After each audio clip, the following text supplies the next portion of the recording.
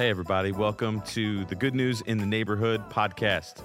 This is coming to you from our new church in the northwest suburbs of Chicago.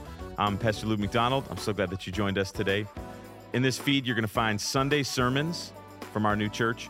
You'll also find Good News Weekly, which is a collection of content from me, my wife Kristen, Jay Griff, and a whole bunch of other members of our new church. We're so glad that you joined us today. It really helps, as you know, with podcasts, if you share, if you rate, if you leave a review, any of that good stuff helps get the word out. Without further ado, let's get to today's content.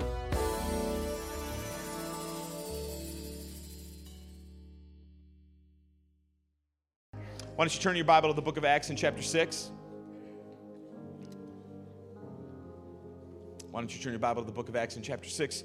This is Good News in the Neighborhood. We are a multi-ethnic, Bible-teaching, life-giving church. We're going to get to that middle one right now. We are going through the book of Acts. We're just going section by section by section. And I'm really excited about what we find today in the text. What we find in the text today is a problem, and we see how the church solves a problem. I've been home, my boys have been home and a little less busy so far this summer, and I watched the way the three of them, 13, 11, and 9, I watched the way they deal with the fights that they inevitably have amongst them. And when I'm around them, I watch the patterns of how they deal with solving problems. And when you watch it over and over and over, you see how some people, when they want to solve a problem, get louder, and some people get quieter, and some people throw toys at each other. And we get older, but we don't really change that much. And if you came to church later in life, you may think that the Christian community never has problems or fights, and you must be new if you're still kind of tracking along. But what we find in Acts chapter 6 is something I think really powerful. Let me just read it to you, and then I'll tell you what the message is about today. Starting in verse 1, if you're ready, say ready. Now in these days, when the disciples were increasing in number, a complaint by the Hellenists arose against the Hebrews because their widows were being neglected in the daily distribution. And the 12 summoned the full number of disciples and said, "It is not right that we should give up preaching the word of God to serve tables. Therefore, brothers, pick out from among you 7 men of good repute, full of the Spirit and of wisdom, whom we will appoint to this duty. But we will devote ourselves to prayer and to the ministry of the word." And what they said pleased the whole gathering. And they chose Stephen, a man full of faith and of the Holy Spirit, and Philip, and Prochorus, and Nicanor, and Timon, and Parmenas, and Nicholas, a proselyte of Antioch. These they set before the apostles, and they prayed and laid their hands on them. And the word of God continued to increase, and the number of the disciples multiplied greatly in Jerusalem, and a great many of the priests became obedient to the faith. The title of this message is How Christian Community Solves Problems. How Christian community solves problems. We see here a pattern that we would do well to take note of and take care of, because whether it's in your family, at the Thanksgiving table with the extended relatives, or whether it's in church with people that you've known for a long time, or whether it's in a new church like we are that's blessed with a lot of unity right now as things are going well together, inevitably, Christian community starts and hits a problem, and how we solve problems must be understood and determined before we get to the problems if we want to handle them well. So I'll just walk you through the text, and then I'll show you a pattern. First verse, this is the problem. Now, in these days, when the disciples were increasing in number, there was a complaint by the Hellenists, and it was against the Hebrews, because their widows were being neglected in the daily distribution. That's the first verse. Now, it's interesting to note, Luke doesn't say it, but we know from some historical things we've been able to put together that between Acts chapter 5 and Acts chapter 6, 5 years have passed. So the first 5 chapters are kind of like the honeymoon phase of the church. Now we're into maturity, and inevitably in maturity there's problems. And the problem was that the church made it a priority to take care of vulnerable people. Anywhere where people love Jesus, inevitably vulnerable people are taken care of. And this is just an aside. Don't fall into the narrative that's out there that the church doesn't take care of vulnerable people. Everywhere you look on planet Earth, the people stepping up to take care of widows, orphans, the people starting hospitals, the people helping. Nobody adopts more people than Christians. Nobody puts more people out of the foster care system into their home than Christians. Christians all over the place. We got lots of issues to deal with. But Christians know and have this sense deep down that if I believe this book and I believe in Jesus, then I need to do what I can to help vulnerable people. It's pretty straightforward. And so what's happening here is there's 2 groups of people in the church. There's the native-born people, the Hebrews.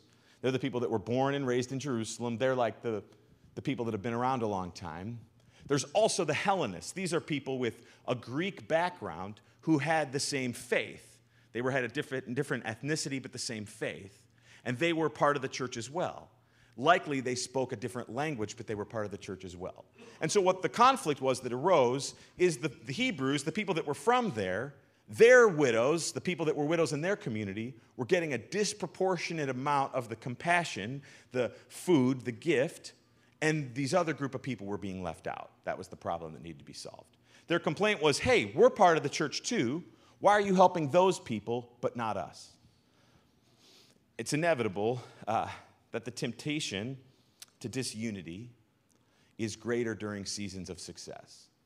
As we watch the early church, as we've been watching them week by week, the church is growing in number. People are being saved. People are being baptized. Incredible things are happening. And it's almost inevitable that when really great things start happening, then there's this temptation to disunity. You can see this all over the place. A company starts, and at the beginning, everyone's working tons of extra hours and doing everything that they can. And when it starts to be successful, there's more of a, what am I getting out of it?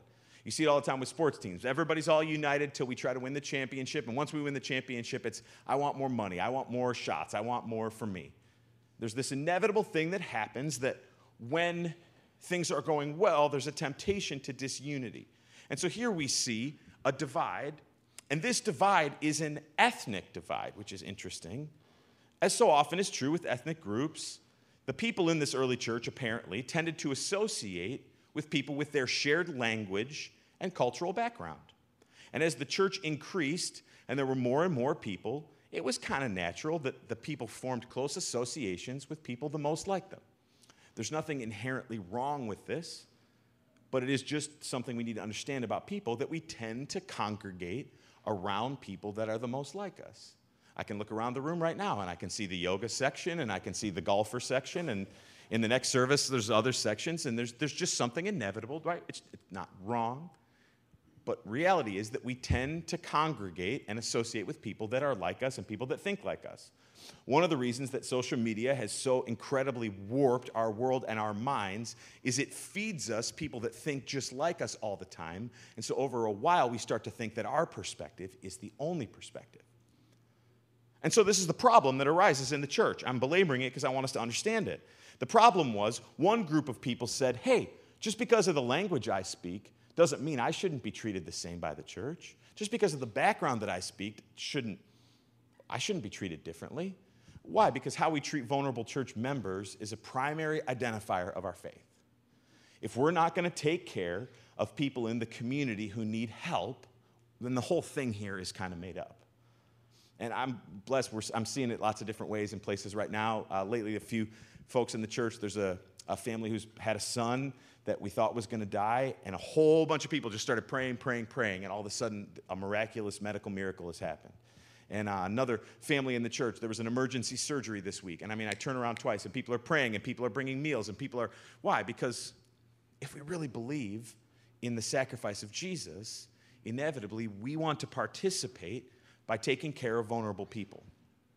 In Jewish society, widows were particularly needy and dependent, and the Old Testament singles them out, along with orphans, as the primary people who should be taken care of. Also, this group of Hellenist widows was likely to be a sizable group because it was often true in this day and time that people who had faith would move to Jerusalem at the end of their life.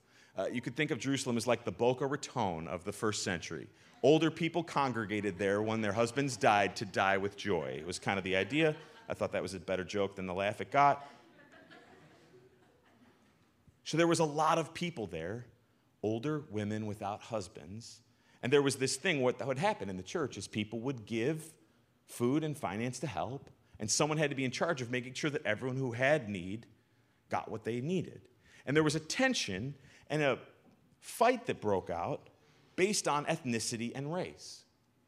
This isn't something that's just happening in 2022. Tension and division based on ethnicity and race is inevitable, but that doesn't mean it should be passively tolerated or cynically leveraged.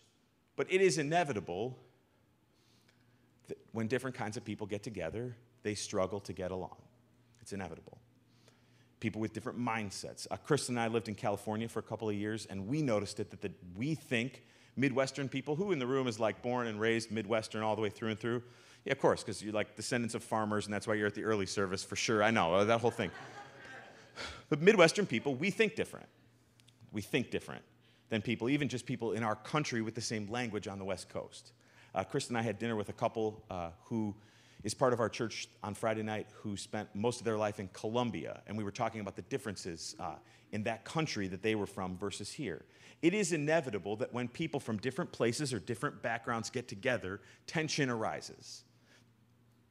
That doesn't mean that we should just accept it, but there's nothing inherently wrong with that reality, because many times the problems between people groups are sourced in ignorance more than arrogance. Watch what happens here. The moment this problem is brought to the surface, the apostles run towards trying to solve it. What we see often in our world today is that the problems between people groups often are more ignorant than arrogant.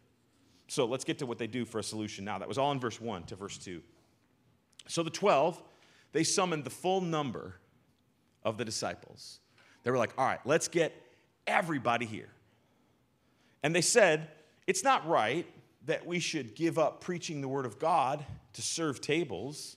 So, therefore, brothers, pick out from among you 7 men of good repute, full of the Spirit and of wisdom, and we will appoint them to solve this problem. Notice that the qualification for the job was character, not competency.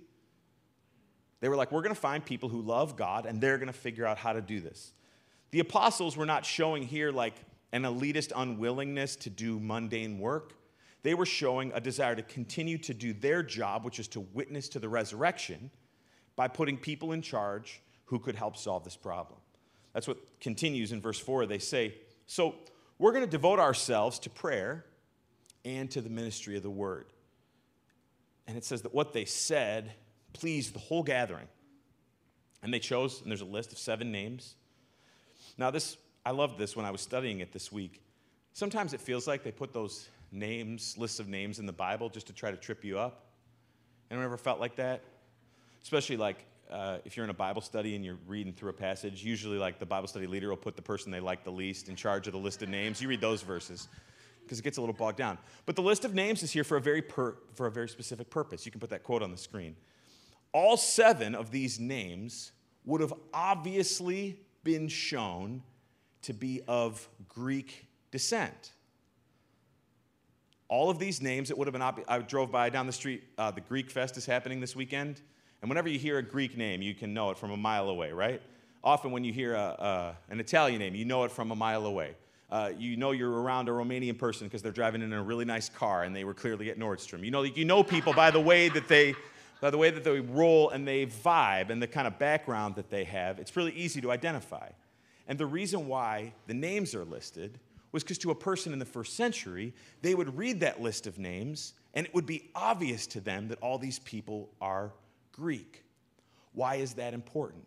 The apostles said, if your group of people, Greeks, is being mistreated, we're going to pick 7 of you guys to solve this problem. The apostles said, apparently, our ignorance or our blindness or whatever's happening here, we're not helping all the people in the congregation the way that we want to. So what we're going to do is we're going to ask 7 people, and all of them, not like 4 out of the 7 or something, all of them are going to be people from the group that isn't getting what they need. We're going to ask them to solve the problem. There's something really powerful in that. I'll teach it to you in a minute. So all 7 of these people were put in charge. And from this passage right here, if you've ever been in a church in your life, including this one, that has deacons, people that are contrasted to the pastor or the staff team because they serve in a very specific way, that's where this is sourced from. That there's people whose gifts and capacities are to make sure that the church is being run well and run effectively so that the pastor and the other staff can maintain their focus on teaching God's word and being in prayer. We have 5 deacons in our church.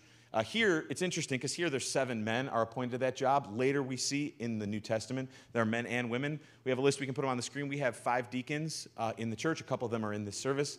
These folks meet monthly, and it is not a super fun job. They meet to go over budget and help things with the building and help us solve problems with our area. And they serve in this, what is described here in Acts chapter 6, they serve in this way, and these people do a tremendous job of helping us. Let's express our thankfulness to them now. So, this list of 7 people, they were set before the apostles. They prayed and laid their hands on them. And then verse 7, it says, so now this problem has been solved, and the word of God continued to increase, and the number of disciples multiplied greatly in Jerusalem. And a great many of the priests became obedient to the faith. So what happens at the end of the story? When the church is unified, disciples increase.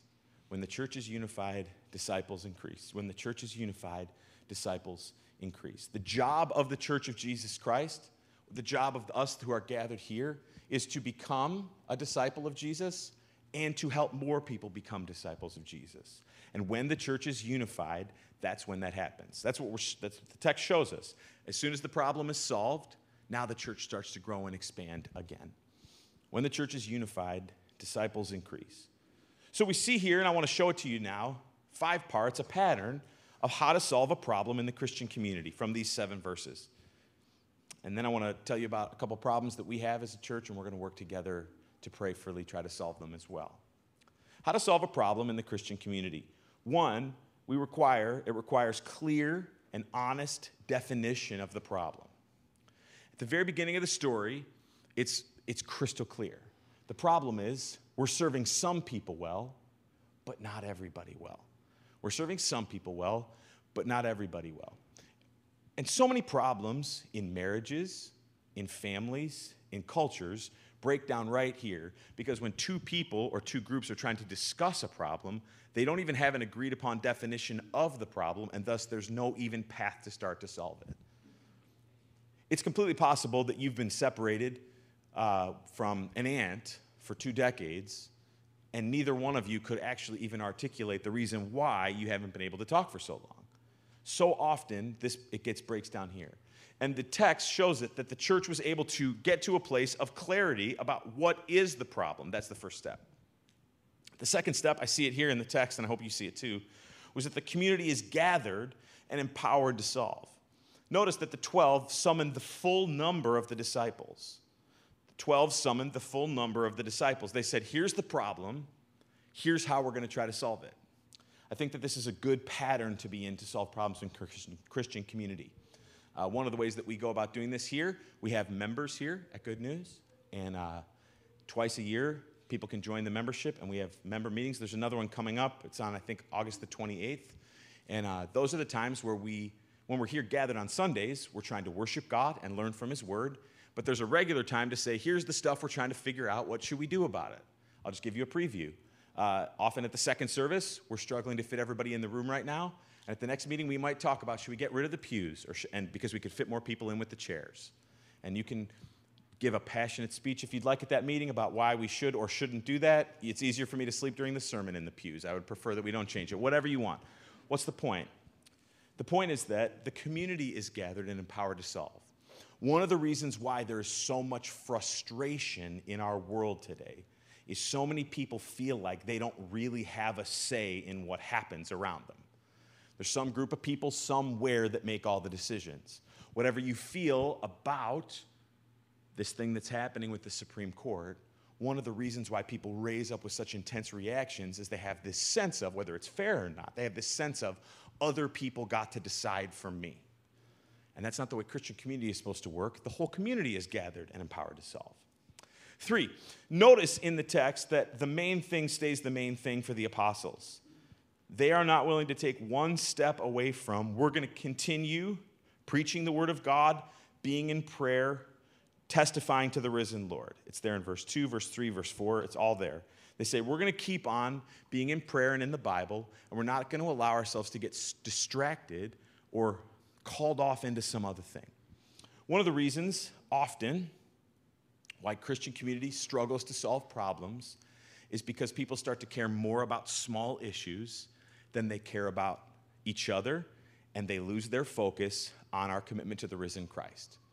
One of the things that we've worked on from the start here at Good News, and we're really working on continuing this way, is it doesn't matter who you vote for, and it doesn't matter your background, and it doesn't matter what perspective you bring to the community. We believe that if we have Jesus in common, we have more than enough in common to try to reach our community. And we purposely want, it's not hard. You can find churches everywhere that are like, oh no, we're a right-wing church. We're a left-wing church. We're conservative. We're woke. We're whatever. And a lot of people in those places love God, and there may be people in those places that have the same perspective as you. But what Christian community is supposed to be able to do is something that the world cannot do, which is people who don't have much in common have everything in common because they have Jesus in common. And that's what we're working at. And when you keep the main thing, we have Jesus in common. So many problems would be more easily solved in Christian community if we were able to keep our focus on what really matters and not on the little thing that's frustrating us right now. 4, as I turn the page, there's a solution formed, and there's consensus to the solution that's formed. So what the apostles decide to do is they say, all right, we're going to take 7 people from that group over there, and we're going to say, if your community, if the people from your ethnic background do not believe that they're being well taken care of, we're going to say, you 7 guys, figure out how to make sure that's not true anymore. And it says, I love this, it says that this solution pleased the whole gathering. That's what it says in the Bible, right there. It says that the whole gathering was pleased in verse 5. And so there's this way in which the group went forward all together. They formed a solution. And then the last part, number 5, maybe the most important, you can't miss it as you look at this text, that the apostles, it says that these people were brought to the front, and they were prayed, and their hands were laid on them.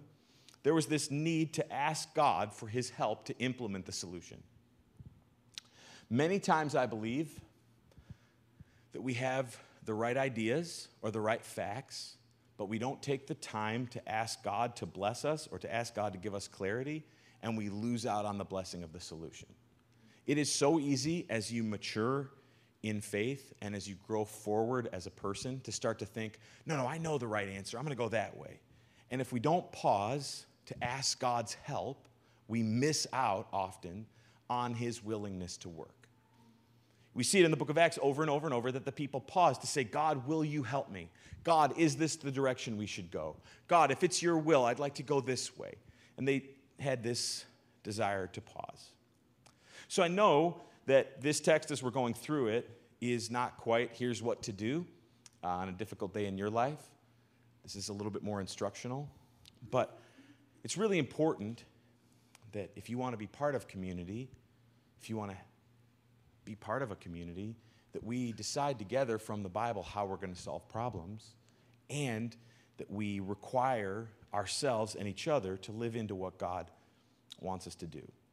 So I'll use one as a way of practically trying to apply this. Here's one problem that we have here at Good News in the Neighborhood, our wonderful church. One problem that we have is too few of the people are doing too much of the work. That's a problem that we have here. Now, that's true most places that you go in life, most businesses and most teams and most families, frankly, even, too few of the people are doing too much of the work. Well, how does that play itself out? It means that there are people that serve in kids week after week after week, and now there's 2 services, so we need you to serve even more. And there's people that serve and serve and serve and serve, while other people barely do anything. And there's a few people that give financially, and they give and give and give and give, while a bunch of other people barely do anything. And there's some people that pray and pray and pray and pray and pray, while some people barely do anything. And this is a problem in Christian community for at least 2 reasons. The first reason that it's a problem is when people are unfairly relied on, or when people are asked to do too much for too long, they inevitably burn out and get frustrated and leave Christian community. I've seen it over and over and over in my life. When you ask people to do too much for too long, eventually they get burned out. And people who have that personality or that temperament of like, sure, if they call, I'll help. Sure, if they call, I'll help. Eventually, they need to move to another state and change their phone number because they just don't want to serve in kids at the early service anymore. And we're a new church, obviously, and there's a lot of people in this room who have served so faithfully since we started. And there's others that it's time in Jesus' name to step up. The same is true financially. Anytime you start talking about financial giving, it's important to remember and note that God doesn't really notice the size. God doesn't care about the size of the gift nearly as much as he cares about the size of the sacrifice. God's purpose and design in the church is that everyone gives, everyone serves, everyone prays, and community is built. And the same with prayer. Prayer is the very hardest thing to continue to get people to get involved in. Because in the world that we live in, we so often, just this little part of us down over here thinks that prayer is like a waste of time. When can we get to the real work? And so why we need more people to step up to do more. Why do I not really want to bring this up? Well, because usually when you bring something like this up, one, you have a fear that the wrong people start to feel guilty. Have you ever noticed this, that like the do more thing? There's people around the room, I can see it in your faces as I'm talking right now, that are already doing a lot, and you can see in their face like, oh, okay, what can I do? What can I do? What can I do? And then there's other people that are barely doing anything, and they're like not even remotely paying attention or interested, and they're like kind of feeling good and just kicking back and waiting. And you have this fear whenever you bring this up that the wrong people are going to feel guilty. Two, I don't really like totally want to bring this up because it feels inherently self-serving for the pastor to bring up out loud that we need more people to step up to serve and give. And three, it kind of like is a way of admitting that we're not having the ability to motivate people to do everything that we want to do in the way that we want to do. But this is what was in the Word of God for us this week. And so I'm willing to put all that to the side to say, if we want to build Christian community together, dear friends, we all have to do our part. We all have to do our part. And some of us have more resources financially to give than time. And some of us have more time that we can give. And some of us have the ability to pray. All these, there's just simple ways that, here's how we can solve this problem. This is just one. We need more people to give regularly in our church as we continue to go forward. There's a way that you can give on our website. If you have like a kind of standard or set income, so you kind of know every month, you can say, I'll give this much. I can do that. I don't need to like be there on Sunday to remember to give. I can set it up so that it happens automatically. It's a way of making sure that you give the way that you want to. We need more regular givers. We also need more people to give. We need more people to serve like once a month in kids, or once a month to come help us with the building, or people that can say, hey, yeah, if you have an emergency, someone gets a flat tire on the way to church, you can help me with that. And we also need more people to pray. Kristen leads a prayer meeting every Saturday morning on Zoom, and you can email her at that email address, and you can say, yeah, I'll join in and pray. These are all ways that we can continue to do more so that Christian community can be built. So why am I saying this? I'm saying this because problems are inevitable, and how we solve them makes us better and stronger as a community. I remember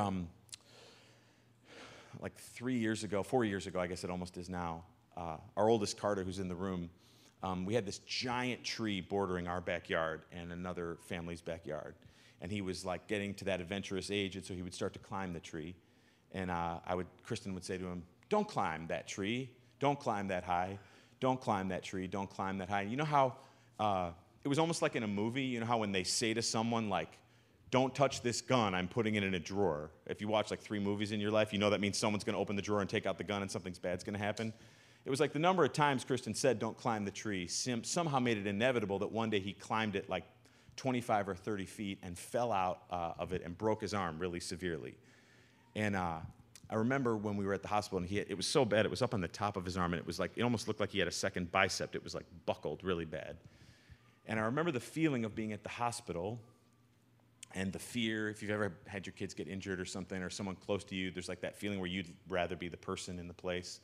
But I remember when they started to give, you may have heard this before, but that familiar idea that our bodies as made by God are so strong and are so incredible in their ability to heal that when a bone in your body breaks, almost inevitably your body, when it heals again, if it's healed properly, doesn't make it almost as good as before. It makes it what? It makes it stronger than before. And the same is true. I know all kinds of people who've gotten to the we almost got divorced place, and somehow by God's grace they made it out. And now they have a stronger thing than they've ever had before. And I have people in my life, friends that I cared about, and people that we went through some difficult things together. We didn't talk for a while. Maybe we had some nasty phone calls or frustrated interactions, and then we were able to exchange the proper I'm sorries and the proper can we work it out together. And now the relationship isn't almost what it was before. It's, again, what? Better than it was before, stronger than it was before, more than it was before. And if we want to build Christian community together, which I do, and by opting in to be part of a church today, I'm imagining you do too, we need to solve problems the way that God wants us to solve problems, not the way that we want to solve problems. Most of the time, the way we want to solve problems is, no, it isn't a problem. No, it isn't my fault in the first place. Maybe if you would just say you're sorry, we could fix it. We like solutions that don't require admitting that we're wrong. We like solutions that don't mean we have to do anything extra. But we want something better and more. And so I pray in Jesus' name that as you encounter problems with people, which is inevitable, and you encounter problems with the church, which is inevitable, and as we go through times, I'm sure sometime in the days ahead where things are challenging, we don't want to solve problems the way the world wants us to solve problems. In Jesus' name, if you agree, please say amen. Why don't you bow your head and close your eyes? We're going to pray, and then we'll get to the next part.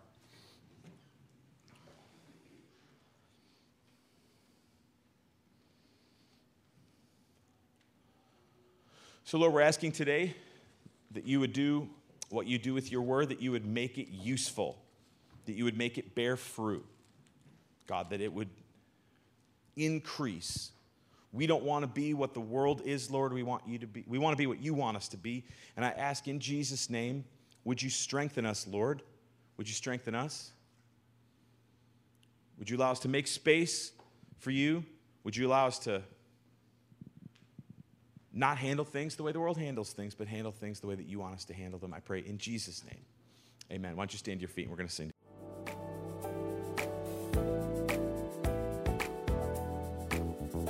Thanks so much for joining us today. Hope you were blessed and encouraged. If you'd like to follow along with us more, you can find us on Instagram at Good News in the Neighborhood. You can find us on Facebook at the same name. You can find us at www.goodnewsintheneighborhood.org. If there's anything that we can do, pray for you, help you in any way, please find us at that website and leave a prayer request. We'd love to bless you. And until we see you again next time, this is Good News.